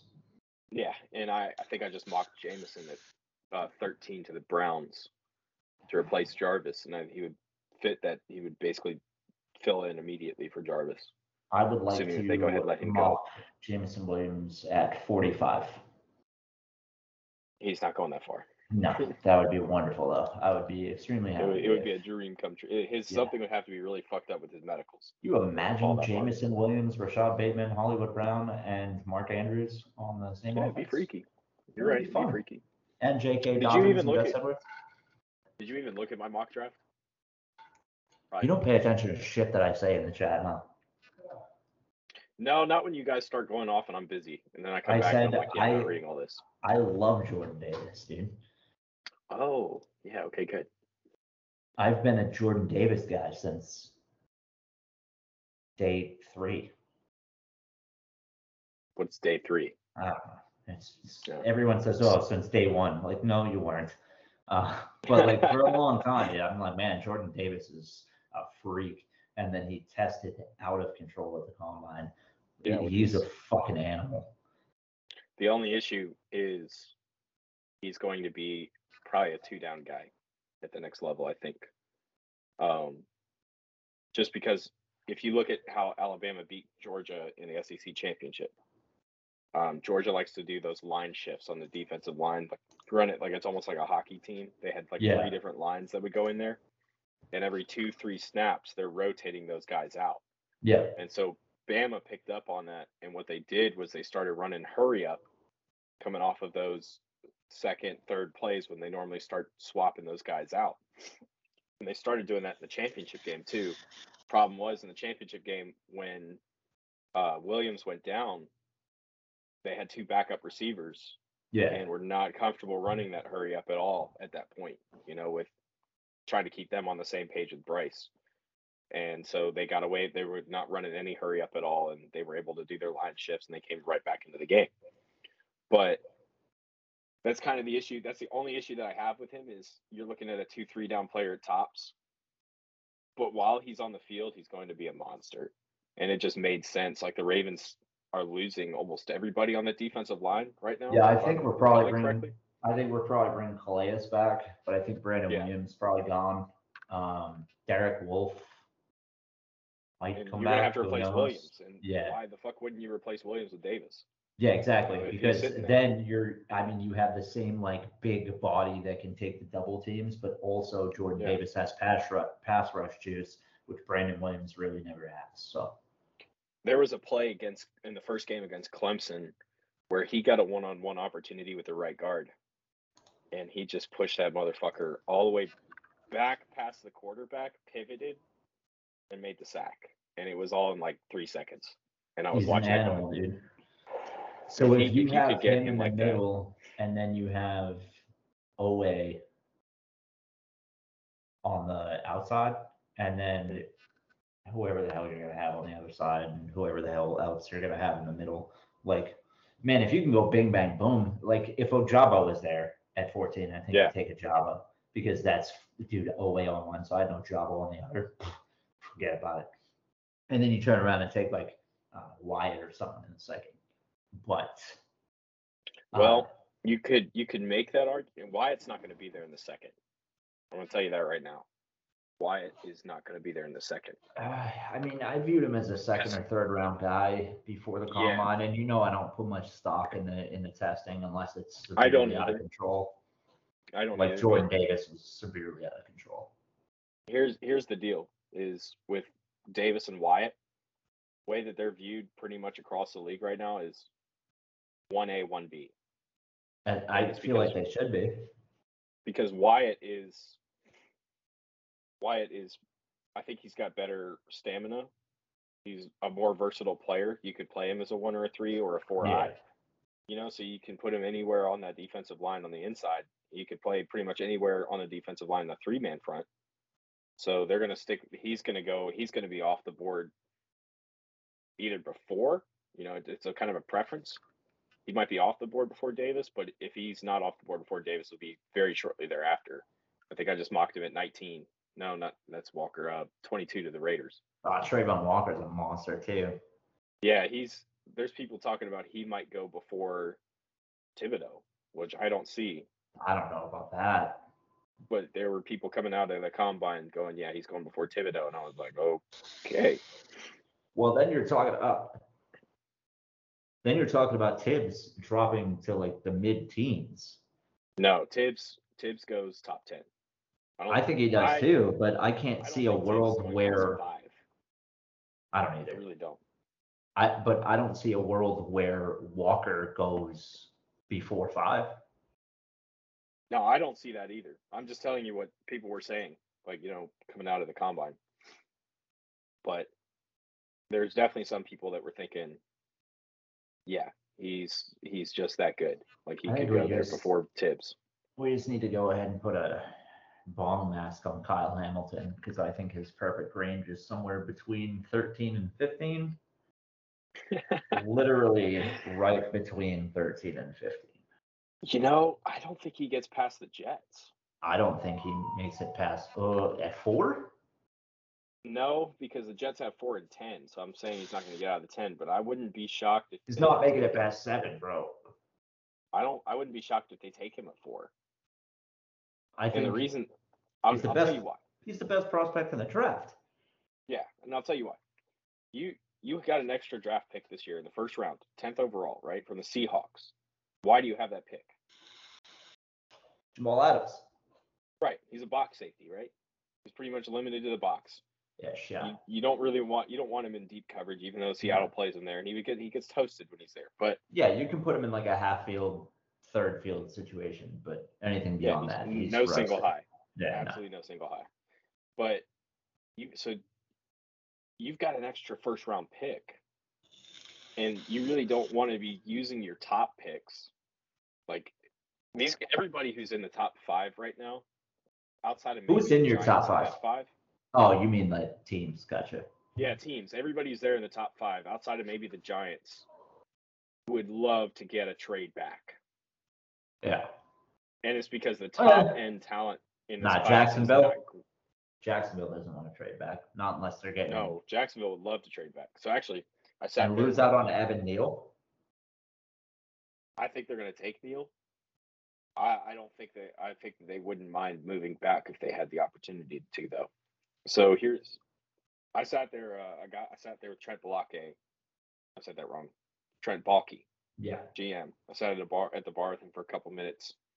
I'll tell you a story off the air about that too. It was pretty cool.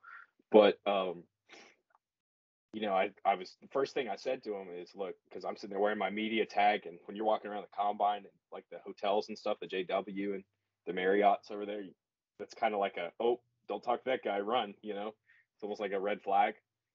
But and normally I would hide it, but that day I didn't because it was Sunday, and who gives a fuck at that point. But I just said, the first thing I said to him was, look, I'm not like the rest of the media. I'm not going to sit here and ask you who you're taking number one. And what he said was, he's like, I don't know, maybe you should tell me who we're going to take number one. You know, kind of like I don't even know at this point. And that's kind of the attitude with the top 5 picks right now is, who do you take up there? You know, these are not Kyle Hamilton, and you don't look back. And Lori Fitzpatrick, she was on the show a couple weeks ago. She covers the Jaguars. She's on a podcast on the Believe Network with Connor Miles and Clay Harbor. And she was saying, take him at 1. You know, he's the best player in the class. Why not? You need a boundary guy. You need a safety back end. And it was like, well, that makes sense. I just don't know if you take a safety at 1 because you're taking a safety at 1, you know? Who cares? Like, who cares about like these?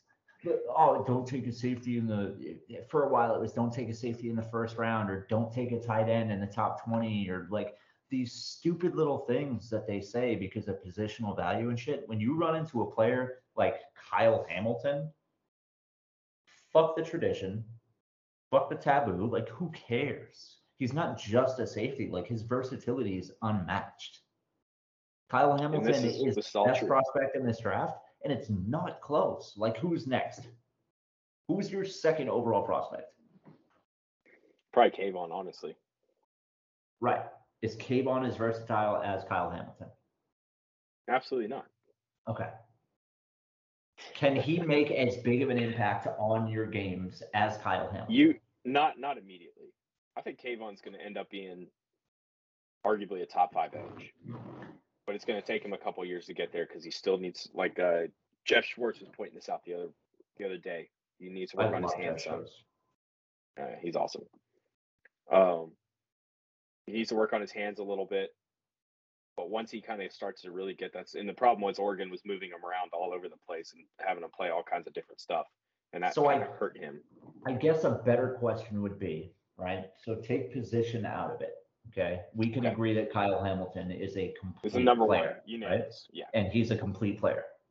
Yeah. Name me one other prospect in the top 10 prospects that you have, top 10, 12, that's an absolute complete prospect. Evan Neal. He has no weaknesses. Evan Neal has played, came into Alabama. I just pointed this out today. Went into Alabama in 2019 as a true freshman playing left guard. Yeah. In 2020 as a true sophomore, he played right tackle. 2021 as a true junior, he played as a left tackle. He's got his versatility. He's a five position player. Yeah, well, probably 4. Maybe not. Yeah, maybe not center. Yeah. But yeah, and he played right guard in high school.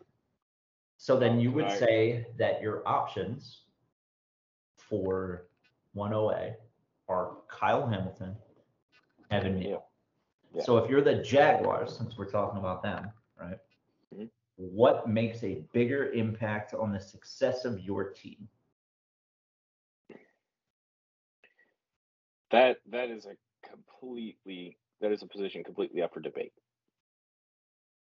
And is it left tackle or is it free safety? Slash inside linebacker slash corner slash slot. See, he's probably not going to play left tackle. Because they just franchise tagged Cam Robinson? Yeah. But I think the plan is. Speaking of which, why? because who are you going to replace him with? You draft a fucking turnstile. here, listen. He's not that bad. You He's could not replace top him with 15. you could replace him with 2020 Andrew Thomas and be better off. He's not top 15, but he's not terrible. Okay.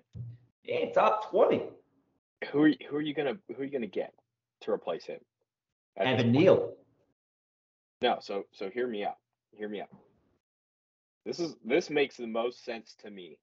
And this sounds like something that Doug Peterson would be on board for, because Peterson, everybody knows, loves offensive linemen and wants to be strong in the trenches, and defensive linemen. He was the one who started the whole, well, Saban technically did, but he stole it from Saban and started using it in the NFL, the whole swapping out defensive lines and rotating your defensive line, having a deep edge rusher group and versatile guys, and all that, blah, blah. All right, that's Doug Peterson. You know that Neal can play right tackle because you just watched him go win a natty in 2020 as that right tackle. He's made the swap every year. Talking with some offensive line coaches, they were telling me, we want to, if I'm going to swap a guy from left to right, I want to give him 5 to 6 weeks to prep it before we do that, just to get through those mechanics, the mirroring, learning all that stuff, right? Yeah, you got to reverse everything. Exactly. So you know that he can do it because he's already done it 3 times. Coming out of high school as a right guard to left guard, then to right tackle, then to left tackle. So you know he has no issues with that. You put him at right tackle this year, you play out Cam. If you can't come to a long-term deal, which you probably don't, he walks. He goes sign somewhere for $20 million a year, thinking he's a bookend tackle. Dude, Nate Solder got paid like crazy. Cam Robinson. There is a dearth of, or a lack of talent in the offensive line in the NFL. So that I get what you're saying, but to say Cam Robinson is worth $20 million a year is absurd. Right, but so Cam goes next year, probably. You're probably not going to work out a long-term deal with him. Right. So now you have your bookend left tackle, and you solidified your line as well as you're going to for this year. So long-term, looking at it that way, yeah, it would suck not to get Kyle Hamilton, because, I mean, that's a guy that's going to play in the back end of your defense probably next decade. If you could potentially, number one, you might be able to trade back up into the first round and pick up Lewis Seen. That's a 1 high safety. Mm-hmm. There's a lot of DBs in this class, and you can kind of pick your poison. There's only one Evan Neal. It's also there's a lot of one Kyle Hamilton.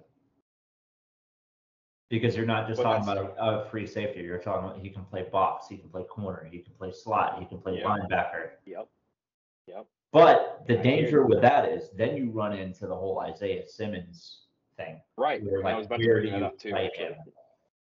I think Isaiah Simmons, is probably a will linebacker. I think Kyle Hamilton is a free safety. I'm going to agree with you, because I think that's what he does best. But point being, your offensive line, you have a franchise quarterback that you're trying to figure out right now in Trevor Lawrence. Everybody's been talking about Trevor Lawrence being the godsend, the next Peyton Manning, whatever the fuck they call him. So, point is, you're going to do everything you can to protect him. And so I think that's why Neal is the more valuable guy at number 1. And that's because he has that versatility. You can play him at any of those 4 positions, left or right, doesn't matter, left or right guard, left or right tackle. And he's going to do it at a very high level. That gives you so much flexibility, not just now, but in the future, with who you bring in to play on that offensive line. So then, if he ends up at left tackle next year, you know he's going to play there for another decade. So we've kind of lost the thread here a little bit, but getting back to the whole where does Kyle Hamilton fall to thing. Yeah. Who goes next? Aiden? Yeah, Aiden's going to go to Detroit if he's there. And then what about 100%. Houston? Do they trade back, or do they want Icky? I think they're going to play like they want Icky, but right now they've got what's his face, the dude they traded for. Tunsil. Yeah, Tunsil. Yeah. So you got Tunsil there already. I think he's got another year or 2 on his contract.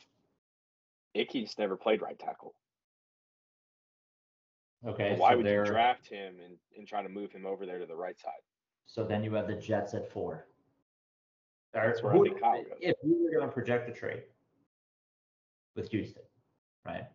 Who do you think has the juice to trade up to 3 and is willing to Giants. do it? From 5 or from 7? From 5. They'll give them both to get Icky right now. They love Icky. But then you're running into the same problem. Andrew Thomas put together a very good year at left tackle last year. So, do you move Andrew Thomas to right tackle? He can or do you move Icky to right tackle? He can play right. Andrew can, because he did. So true, but he's played left for the past couple of years. And he showed last year that he could play it very well. Initially, when he got to Georgia, that's when he played right tackle. That's what I'm saying, though. It's a few years removed from that. And Andrew Thomas has played left tackle very well, or at least did last year. So do you move him from the position that he's shown himself the ability to excel at, and then stick Icky there and potentially fuck your lineup? Personally, no, I wouldn't do it. Personally, but I can tell you, I've heard from multiple people who really know this. Yes, the Giants will do anything to get Icky right now. They think they love Icky. They want him more than anybody in this class. So that's why in my mock I had him trade up. So that's why you think Kyle Hamilton at 4. Yes, I don't think he slips past 4 personally. And then Tibbs falls in right there at 5. And that would be Houston. Yeah. At that point, in this scenario. Yes. All right, I can see that. I don't know that Baltimore stays at 14, unless a extremely good prospect falls. You think they're going to try to move back? Maybe. I think they're going to try to move, is what I think. Okay. Unless they see somebody start to fall. So this will be a draft day decision, not a. Yeah, I don't think this is they don't really do the whole 2 months in advance. We're going to try to move thing. Even when they tried to move up for Leonard B. Tunsil, it was a spur of the moment thing. It wasn't. Yeah, because he was slipping. Was it Tunsil or Zeke? They tried to move up. They tried to trade with the Cowboys anyway, and Cowboys told them to fuck off. And it was a draft day decision. Most of them have been draft day decisions. They see how the board falls and then they work from there. But I think the advantage that you have when you're not a team picking in the top 10 every year. Yeah. It's weird picking at 14. Dude. Being able to pick before midnight is a strange feeling.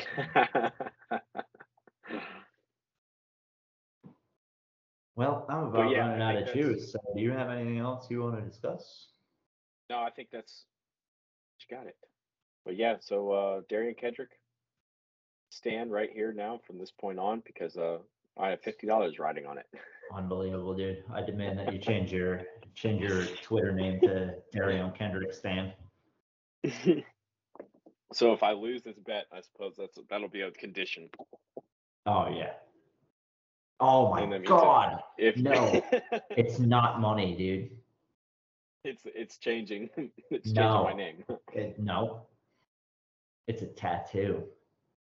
Oh my God. If you lose, you have to get Andrew Booth Jr.'s face. And if I lose, I have to get Darian Kendrick's face. Does it have to be somewhere where you have to look at it, is the question, though? No, we can go in Practical Jokers with us, dude. Get it on your thigh. You can cover it up. I don't care. All right. That works. That's worth more than $50. It sure is. I can't wait to see Andrew Booth Jr.'s face on your thigh. Be like, I'll honestly probably be married at that point. My wife would be like, "What are you doing?" Oh yeah, your wife's gonna hate you. Blame it on like, me. well, I lost No, actually, you can't blame it on me. Yeah, you can't blame it on me. You can blame it on your own dumbass fucking take. Or Darian Kendrick. Somebody. Put the blame on somebody. Make her hate. Probably don't need to make her hate you. Yeah. Well. Probably a bad idea. That's it. Fucking blame the corner that has no idea what's going on. Exactly. Poor guy. I interviewed for 2 minutes at the combine. heard more uhs than I think anywhere else in the fucking planet. Yeah, that was a tough lesson. But I mean, some people just aren't good speakers. So, all right, Fair man. enough. Thanks for coming on, Tibbs. It's been a pleasure having you. You didn't Yeah, troll me buddy. too bad, so I'm okay. My Yeah. ego will survive another day. Luckily, you caught me on a tired day. But basically, anybody that wants to find me can find me on Twitter at Late Round Corner, or you can find my work if I ever decide to write anything ever again on NFL Sapient, Draft Sapient. I haven't had the urge, man. I'd rather do like podcasts, guest spots, and just spout random bullshit on Twitter. That's where you can find like my opinions. If you want to know how I feel about a prospect, come to Twitter, ask me about it, and I will gladly engage in a conversation with you about it. And I can testify this is incredibly true. This is probably the most true thing I've heard you say tonight. In fact, I think this is what defines you as a person. The most true thing I've said tonight was that Andrew Booth was better than Darion Kendrick. Subjective. That is completely up for debate. Tape don't lie. Again, thanks a lot, dude. And I'll see if I can't swing you in again in the next month to update on some different stuff. And then we'll definitely do a post-draft recap type deal. 100%. Sounds great, dude. Take it easy tonight. Thanks for having me. Thanks for listening, guys. And you have a good rest of your night, buddy. You too, man. All right.